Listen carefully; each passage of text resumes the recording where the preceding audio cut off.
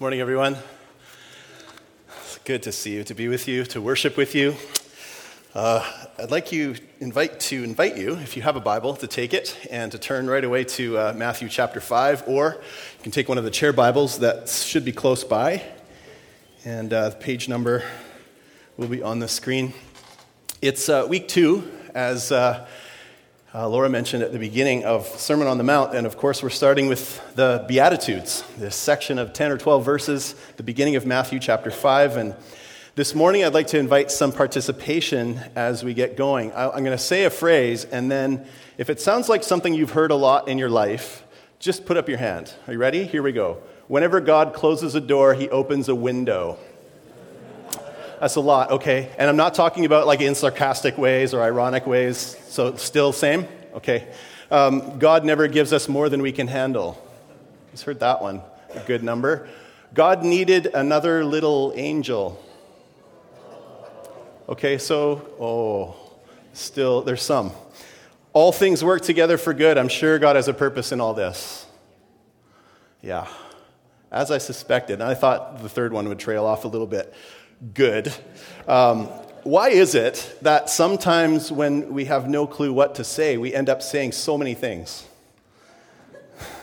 We say things that we've heard other people say, things that have been said to us, even if they weren't very helpful. We just keep saying them. We say things because it seems better than saying nothing, even if there's really nothing to say. We say things because we want to do something, even when there isn't much we can do.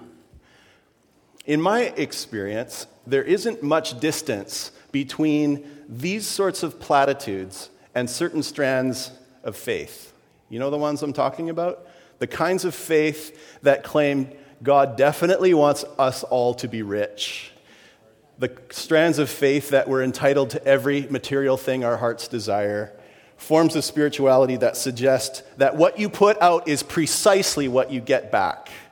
A sort of blame the victim mentality, where responsibility for any kind of pain, discomfort, or suffering is placed on the least, the little, the last, and the worst, for not sending out enough good energy into the universe. Apostle Paul, for one, would not approve. He said this, "But God chose the foolish things of the world to shame the wise. God chose the weak things of the world to shame the strong. God chose the lowly things of this world and the despised things, the things that are not, to nullify the things that are, so that no one may boast before him." There's this other Paul who said it this way, "Blessed are the sat upon, spat upon, ratted on." This is the same kind of upside-down, counterintuitive, revolutionary, alternative wisdom Jesus preaches in the Beatitudes. This list of blessings that God gives to those for whom there's no reason they should be blessed. It seems to me that the two most important words in the 1 Corinthians text are God chose. God chose what is foolish. God chose what is weak. God chose what is low and despised. As we continue in this series, it's important in approaching each and every beatitude that we remember not to turn them into a list of things we would choose. They aren't good advice. They aren't timeless truths. They're not 7 steps to get God's blessing or kingdom entrance requirements. Instead, we need to see the Beatitudes as an announcement of what God chooses. The Beatitudes are not a list of the heroes of the faith. It's more like a list of the zeros of the faith. You all know you wanted me to go there. They're not a list of the moral behaviors that define the spiritual elite. They're certainly not platitudes. They're paradoxes. Blessed are those who mourn, for they will be comforted. Really? Why? This is upside down. It's backwards. It's counterintuitive. It's paradox. Here's the thing. God loves paradox. Modern humans, not so much. We've been to school. We know how things work. And Jesus says, "Blessed are those who mourn." On one hand, the Beatitudes sound so counterintuitive, yet on the other, they resonate so deeply that we get this sense that what he's saying here is that which is really real. He's saying and speaking to what is most true about us. And so into a culture that honors the self-absorbed, the in-crowd, the winners, Jesus comes boldly, offering good news to the empty, the grieving, and the small. Blessed are those who mourn. How lucky are the unlucky is Jesus' manifesto. If he were a political candidate unveiling a new platform, that would be it. And if we don't get this, then we miss Jesus in his own teaching. So let's pray for God's help this morning in seeing and hearing Jesus clearly through this text. Will you pray with me? Our God, Father, Son, Spirit, we come into this gathering in various states of readiness to hear your kind of wisdom. So we pray humbly and yet boldly that you would open us up, that you would give us courage to hear what it is you're saying to us and how you're saying it.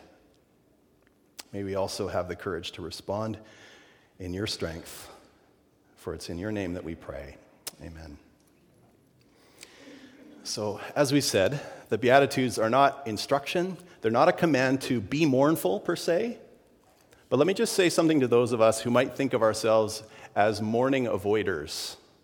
MOURNING, right? Not mourning avoiders, right? So mourning avoiders, those who are trying to get through life without having to cry. If that's you, then okay. But just know that Jesus has nothing to announce to you through this beatitude. That's just the way it is. As we said last week, the same thing applies to those who are rich in spirit. Those who would look down on people who aren't as spiritual as we are because they've made the same mistakes over and over again. What I want to do in this sermon is to try to unpack what Jesus is saying to those who do mourn. In what sense does God bless those who are mourning presently, who have mourned in the past, and will mourn in the future? Also, how does God bless those willing to join in the work of mourning on behalf of others? So, blessed are those who mourn is not an announcement for people who have resolved to never shed tears. Make sense? I think it's pretty clear, but just wanted to say that. What does the text mean then by mourning? For one thing, mourning is not moping. There's a difference between mourning and complaining and wallowing. Some of you were at our Ash Wednesday service a couple of weeks back.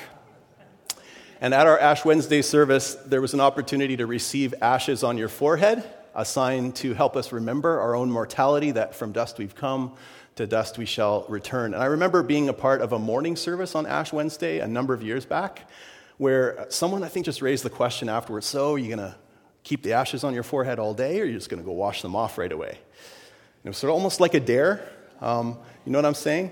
And so in Matthew, just a page over, chapter 6, some clear words about this. When you fast, verse 16, do not look somber as the hypocrites do, for they disfigure their faces to show others they are fasting. Truly, I tell you, they have received their reward in full. But when you fast, pour oil on your head and wash your face, so that it will not be obvious to others that you are fasting, but only to your Father who is unseen. And your Father who sees what is done in secret will reward you. So it seems like making sure people see your Ash Wednesday ashes kind of misses the point. What Jesus seems clear about is that he's unimpressed by manipulation. Mourning is not licensed to make people feel sorry for you. It's not a performance. So what is it? The verb translated mourn is penthien. Penthien. It is one of the strongest words for grief in the Greek language, and it carries this sense of piercing sorrow. The range of meaning for this word certainly would include grief over the loss of loved ones, but other uses in Scripture point beyond this. They point to things like our own sinful nature. Recall David's confession in Psalm 51, probably his best known, although there are others. Just a few verses from Psalm 51. For I know my transgressions, and my sin is always before me. Against you and you only have I sinned and done what is evil in your sight. So you are right in your verdict and justified when you judge. Surely I was sinful at birth, sinful from the time my mother conceived me. It includes personal sin. It also includes other people's suffering and sins. Back in Exodus chapter 3, we read these words. The Lord said, I have indeed seen the misery of my people in Egypt. I have heard them crying out because of their slave drivers, and I am concerned about their suffering. So I have come down to rescue them from the hand of the Egyptians and to bring them up out of that land into a good and spacious land, a land flowing with milk and honey. Don't miss the fact that in this text, God is the one doing the mourning. And notice what he does. God doesn't distance himself from it. He moves towards it. He doesn't say, well, too bad. What you put out is what you get back. Karma sucks, doesn't it? Doesn't say that. God doesn't look down on those in misery. He comes down so he can bring them up. When we suffer, God comes close. So who is included in those who mourn? At least these groups: the disenfranchised, the contrite, the bereaved. And mourning is, of course, closely related to grief, which, according to one writer, can be defined this way. Grief is the experience we go through when something or someone is taken away from us. It is a sense of loss, although not necessarily the loss of something positive. And it is a loss that is personal and individual. What one person experiences as a loss will be quite different from what someone else does. And when we think of grief, the most common association is actual physical death. But there are many kinds of little deaths that cause us to experience grief, aren't there? I sit with people all the time who are undergoing losses or little deaths of various kinds. Many of you do too. Things like a job change or loss, a breakup, separation, or divorce, anxiety and depression, leaving home, growing up / adulting, graduation, infertility, surgery, hospitalization, leaving the hospital, losing a game, loss of alone time because #parenting, moving, loss of faith, changing churches, anniversary, the birthday of a lost loved one, promotion, retirement. It's highly likely that each of us is dealing with at least something from this list, or will be before long. In the last 24 hours, I've heard about one cancer diagnosis and another who lost a loved one because of it. That's just like in the last day. And we could certainly add to this list. Grief and loss touch all of us, no exceptions. So if grief and loss are so universal, why do we have such a hard time giving ourselves to the work of grief? To put it another way, why is mourning so hard? One reason, I think, is that we're deeply enculturated in an attitude of not wanting to mourn. In the face of suffering and grief, we have cultivated a culture of denial. There's many reasons for this. Maybe part of it is being a citizen of one of the best countries in the world. As the lists say, a country that is at or near the top of those lists of best places to live. And so if you're in that country, then you can afford to have sorrow or grief. And in Old Testament terms, by the way, this is a lot like how Babylon saw itself in the beginning. And of course, this is propaganda. It's not true. And yet, we perpetuate this idea of nothing bad can happen to us. But bad things do happen. There's no such thing as a sorrow-free place. We're simply unschooled in what to do when it hits us. It's like we live with this obligation not to suffer.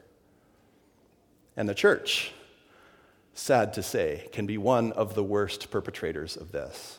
So much of the church world has created this facade of happiness, like it's a spiritual duty to always be happy. How many of us have ever woken up on a Sunday morning and said to ourselves, I can't go today, I'm not happy enough? This is a uniquely modern thought. Can you imagine the earliest Christians saying something like that to each other? Paul, it's not feeling it today, can't go. And it's a burden we've placed on ourselves that we don't need. So think about it this way. What is the central symbol of our faith? There are two of them in the room, at least, and probably some around some of your necks. The cross, right? What is the cross? It's a symbol of death that has been transformed by resurrection. But death is not ignored. The cross is cherished by us because of who died on it, but he did die. And though death is real, death is not the end. So the thing we celebrate, the thing that we center our lives on, is that the one who died on the cross went down into death, blew it up from within, and rose again to new life. Can I get an amen to that? The cross is a paradox. Death, not ignored, not denied, not avoided, but transformed into resurrection, is a paradox, and God loves paradox. And it's the reality of the cross that enables us to do what Scripture teaches, to weep with those who weep and to rejoice with those who rejoice. Isn't it time that the church stops insisting on rejoicing with those who weep? In his great mercy, God has so wired the human person that mourning, though inevitable and necessary, can be shared. It can be shared. If I can enter your sorrow, that means you don't have to endure it alone. Oh, that's good news. When I grieve with you, that means there's some of the work that you don't have to do. Hallelujah. Why else do we resist mourning? Why is grief so hard to open ourselves up to? Maybe it's because some of us fear loss of control, vulnerability, being exposed, or appearing weak. I love Richard Rohr's words here. He says, tears seem ridiculous in a culture like ours, which is so focused on diversions and entertainment, and are especially a stumbling block to men. Crying will make us look vulnerable. So many men hold back tears. Is it any wonder men don't live as long as women on average? We must teach all young people how to cry. Now, in my later years, I finally understand why Saints Francis and Clare cried so much and why the saints spoke of the gift of tears. At one time or another, most of us have experienced the effects of a good cry. One writer referred to tears as emotional perspiration. Emotional perspiration. And there's a reason tearjerker is a recognized movie genre, right? What happens when we cry?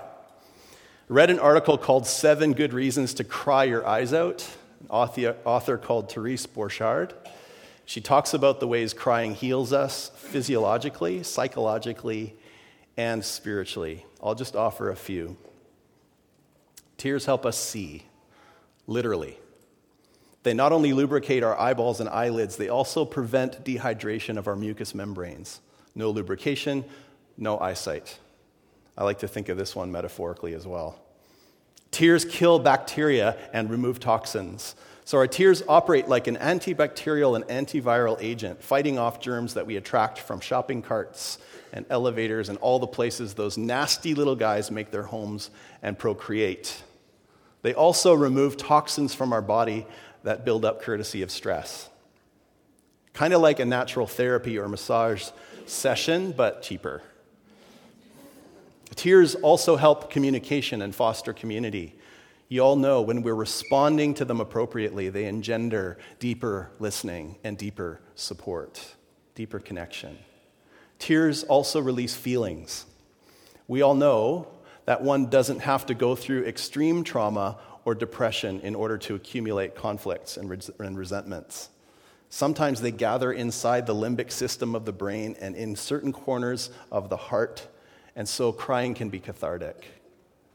As Borchard's article put it, it lets the devils out before they wreak all kinds of havoc with the nervous and cardiovascular systems. Emotional perspiration. One more reason I think that we resist opening ourselves up to mourning is that it's really inconvenient. It takes a lot of time and energy that we don't think is worth spending. So we do whatever we can to avoid it. I've got a friend named Lawrence who works as a chaplain at St. Paul's Hospital. And this is a remarkably caring, compassionate guy, just the kind of person you want as a chaplain. And he told me once about a particularly crazy day he'd had. They'd had a sudden trauma death. An elderly Korean man was visiting Vancouver as a tourist, and he died during an angiogram. And in the wake of this, 4 hours of his day were consumed with that situation alone, communicating with the family members who didn't speak much English, offering them support, being present to them as the medical team shared the tragic news. We all know something about the kind of physical and emotional toll grief takes on us and the time it takes to walk through it. Grief is really inefficient. Sometimes it seems a whole lot easier to just try and sidestep it entirely. So mourning is hard for at least these reasons. It goes against the grain of culture, which is largely one of denial, even and sometimes especially in the church. It's hard because we fear the loss of control that vulnerability demands and requires. We don't like to appear weak. They seem ridiculous. Tears seem ridiculous. It's inconvenient, it's tiresome, it's hard work, and it takes way too long. Mourning is hard for all these reasons and more. But what if it's worth it? What if it's worth it? Anne Lamott said, "My understanding of incarnation is that we are not served by getting away from the grubbiness of suffering. Sometimes we feel that we are barely pulling ourselves forward through a tight tunnel on badly scraped up elbows, but we do come out on the other side, exhausted and changed. Blessed are those who mourn, for they will be comforted."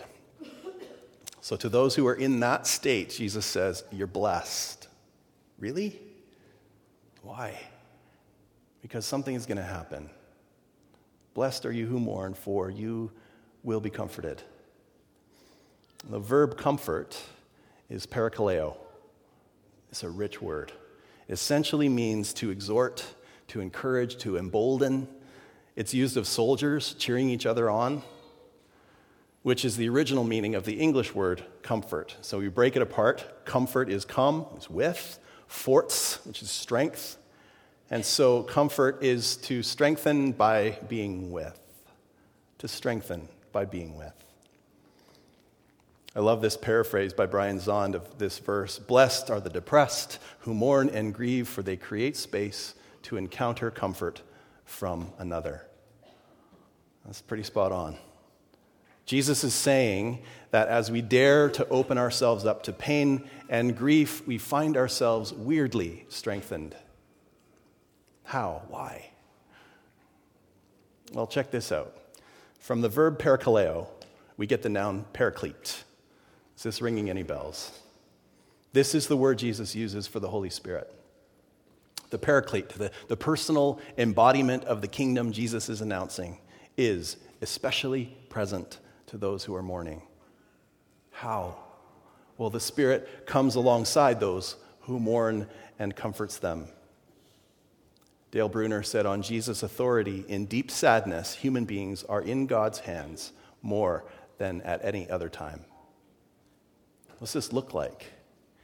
Well, just as the experience of grief differs from person to person, so comfort can also look different. And it may not be what we expect. It's not one size fits all. Notice Jesus doesn't say, "Blessed are those who mourn, for that which they've lost shall be made up to them." He doesn't promise a blessing that manifests itself in loss being repaid by some equally measured gain. What he does offer is relationship, presence, solidarity. And just as he invites us to join in the work of mourning, he also invites us to participate in the work of comforting, both receiving and giving it. Well, something I haven't done in a sermon in a long time, some might say too long, right? Steph Ratcliffe is reference Lord of the Rings.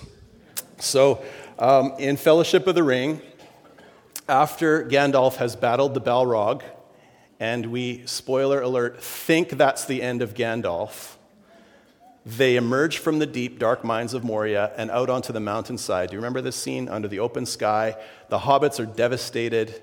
They fall to their knees with tears of grief, holding one another, trying to offer comfort, even in their own suffering. And Aragorn says, "Legolas, Gimli, get them up."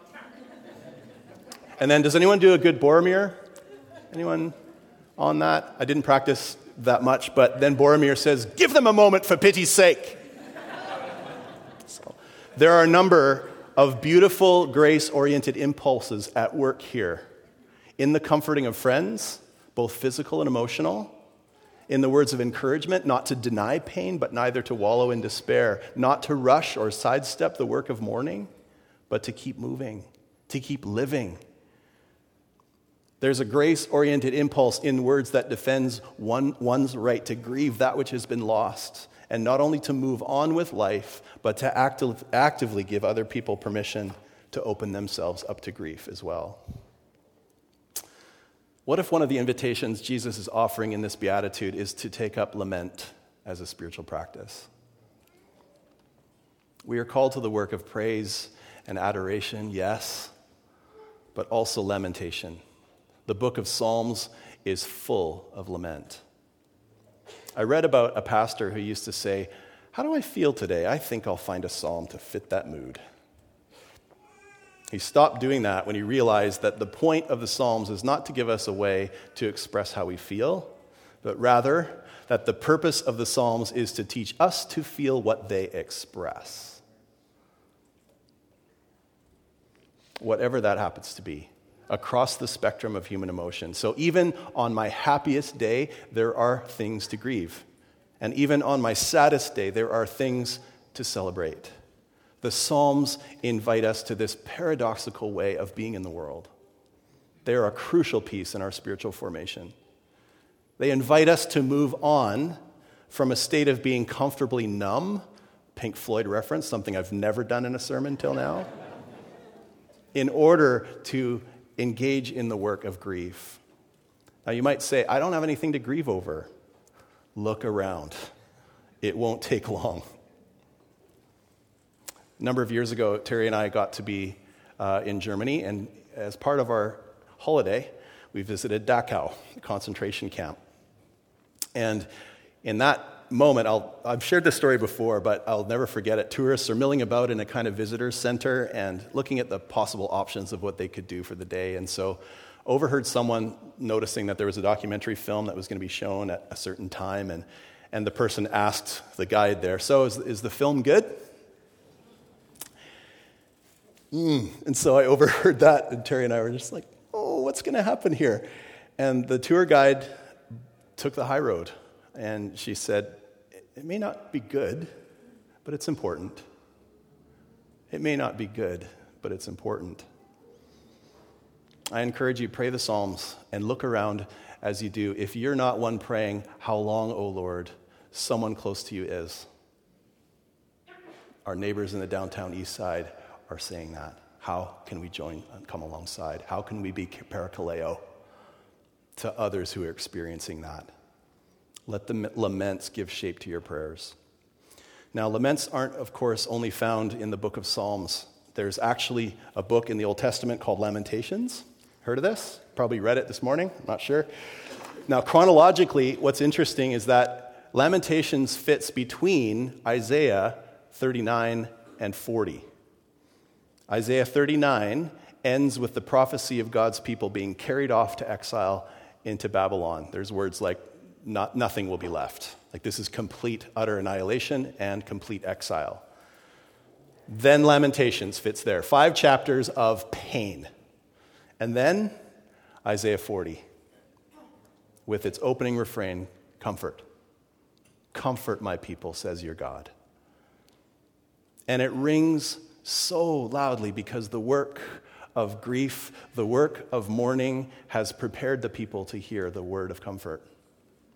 When the work of mourning has been entered into intentionally, it readies us to receive the prophetic word of comfort. And we're in Lent right now, as you know, and we need Lent because we can't just live in Easter Sunday. And the way we access Easter is through Good Friday, through Holy Saturday. The gospel we've received is not a principle, it's a story. And if you have a story, you have to have a plot, right? And that plot, stated simply, is death, burial, resurrection. With Jesus emerging from the tomb on the 3rd day and saying, "Peace be with you." But we have to get to it honestly. We get to Easter not by avoiding the agony of Good Fridays and the abandonment of Holy Saturdays when we can effectively say God is dead, but by facing them in the strength of the Comforter. This requires that we know how to mourn. This second beatitude clearly foreshadows the cross. It's almost as if Jesus is saying, "Blessed are those who stick with me through Good Friday and Holy Saturday, for they shall receive the comfort of Resurrection Sunday." That's what Lent's all about. 40 days prior to Easter, not counting the Sundays, because we're on the journey with Jesus. It's how we're describing it with our children as well. And as the closer you get to the cross, the mood changes. We feel his sorrow, yes, we feel his pain, so we fast. We may choose to give up something, we may choose to take on something, but every Sunday is a day of celebration around the world. We break fast on Sundays. So even if you're giving up chocolate, you still get the green and blacks organic on a Sunday. I want to offer a Lucy Shaw poem as we close today and come to the table and move to a place of responding. It's a beautiful poem, and I'll put an image up by Edward Munch called Melancholy. Just invite you to hear this, and I'll offer a prayer and invite us to come to the table. It's called Conversion. He was a born loser, accident-prone too. Never won the lottery, married a girl who couldn't cook, broke his leg the day before the wedding and forgot the ring. He was the kind who ended up behind a post in almost any auditorium. Planes he was booked to fly on were delayed by engine trouble with sickening regularity. His holidays at the beach were almost always ruined by rain. All his apples turned out wormy. His letters came back marked moved, left no address. And it was his car that was cited for speeding from among a flock of others going 60 in a 55-mile zone. So it was a real shocker when he found himself elected, chosen by grace for salvation, felt the exhilaration of an undeserved and wholly unexpected joy, and tasted for the first time the glory of being on the winning side. Let's pray.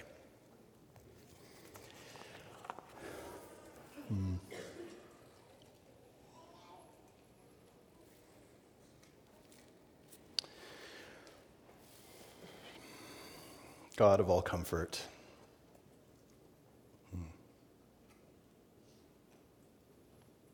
this morning I ask that instead of trying to figure out why we suffer, may we look at the cross and say thank you that you suffer with us, that you didn't leave us to suffer alone, and that because you suffer with us, somehow everything is going to be all right.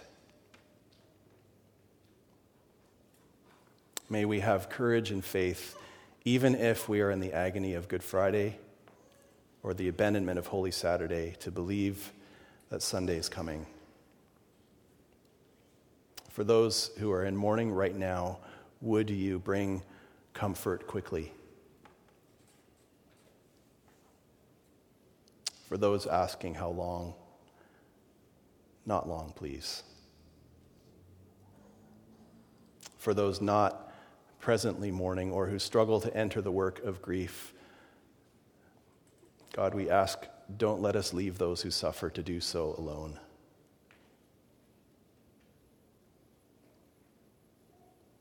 To all of us, I say, may God's comfort be yours. May your burden be eased. May your pain be soothed. May your sorrow be lessened. We pray in the strong, capable, comforting name of Jesus the Christ.